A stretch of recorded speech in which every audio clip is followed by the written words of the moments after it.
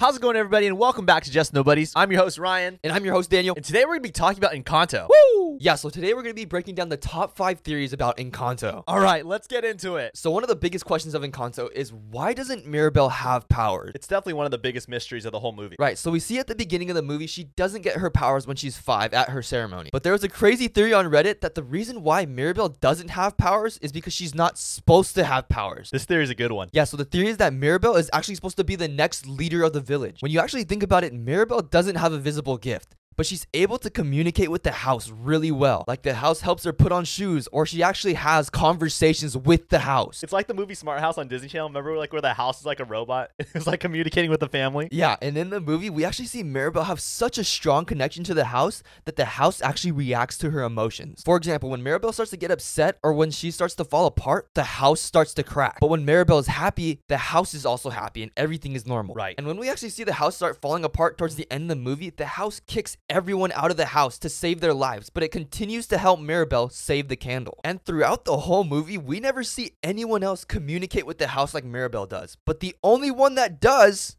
is Abuela.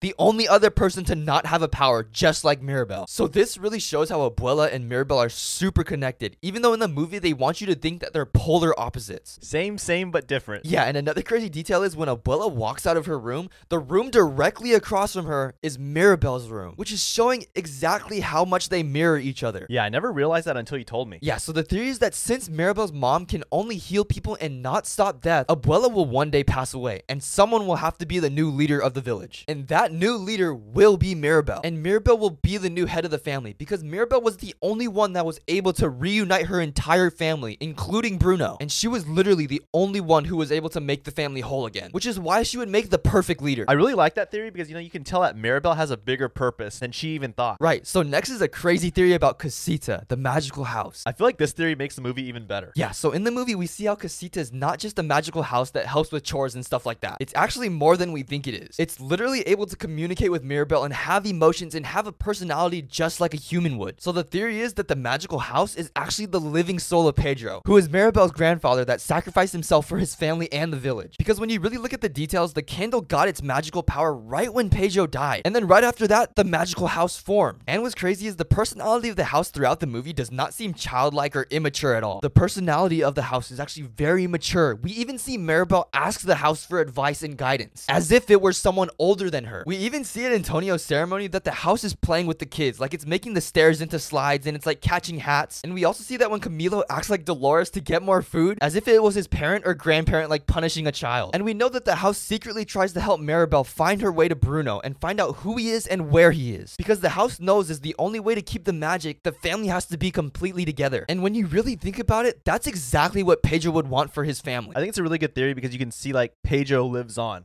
and gets to see his family succeed and grow together. Yeah, and at the end of the movie, when we see the whole family back together taking their final family picture, we see the house actually squeezes the whole family together as if it was giving them one big group hug, just like how a grandfather would hug his family. When I first saw the movie and when the house hugs the family, it was really touching. But now to hear that it could be Pedro's soul inside the house, it makes it even better. So moving on to the third craziest theory. So we always wonder why Abuela favors Isabela, and there's a crazy explanation why. So Isaac Carlson did a crazy theory about Isabela and Abuela's relationship. When you look really closely at Isabela, you can tell that she looks exactly like Abuela. When they have flashbacks throughout the movie of Abuela when she's younger, they look like the exact same person. So the theory is the reason why Abuela has such like an attachment to Isabela and favors her the most is because Abuela sees herself in Isabela. Because Abuela knows that Isabela looks just like her, and obviously she has a little bit of favoritism towards Isabela because they both look alike. Abuela sees how much Isabela resembles her, and Abuela wants Isabela to have the life that Abuela never had. She wants her to have more opportunity. She wants her to reach her goals. As we know, Abuela's life turned upside down when Pedro died, and she almost lost her life. So for Abuela, the reason why she favors Isabela so much is that she wants to live through Isabela and see like the life that could have been for her. That really does make sense why she has such an attachment to Isabela, because Isabela is like the perfect daughter of the family. But on to the next one is a crazy theory about Mirabel and Antonio. So we see that Mirabel and Antonio have a very close relationship throughout the movie, and I know so many people are saying that the reason why Mirabel doesn't have powers is because she wiped her hands off after she touched the candle. But if that is true, I want to take the theory a step further, because some are saying that since Mirabel wiped her hands off before she touched the doorknob,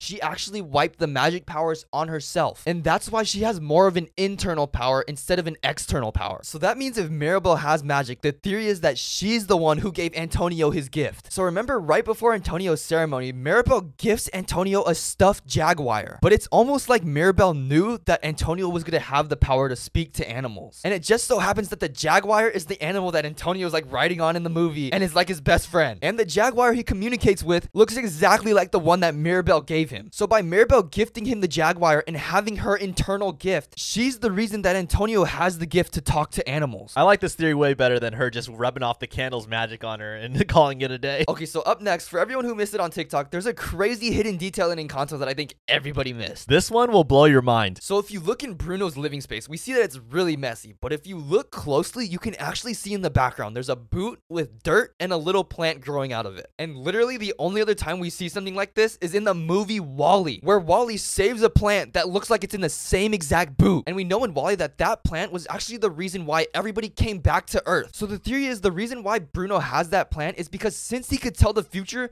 he knew that the world would one day need that plant. And throughout his life, Bruno would replant this plant every time it overgrew because he knew that one day it would be needed. And I know Encanto is Disney and WALL-E's Pixar, but it makes total sense because the plant looks exactly the same. And we actually know that that little plant actually grows into the iconic Pixar tree that we see in almost every Pixar movie. I feel like this theory merges like the Disney universe with the Pixar universe, and they're gonna like combine it. It's like DC and Marvel coming together. So this week we're super busy with school and everything, so we thought we'd just come on here and talk about our top 5 theories about Encanto. If you're new to the channel, make sure you hit the subscribe button and hit the like button while you're at it. Comment what you want us to talk about next week. Next week will be like a regular podcast, long form. We'll be talking about Whose Side Are You On, Dumb Ways to Die, urban legends, crazy theories. So stay tuned for that. And we're also going to be doing a Q&A next week. So make sure you comment below some questions that you want us to answer. And we'll see you guys next week on YouTube and on Apple Podcasts and Spotify. And we'll see you on TikTok tomorrow. We'll see you on the TikTok. Thanks, guys. God bless you. Love ya.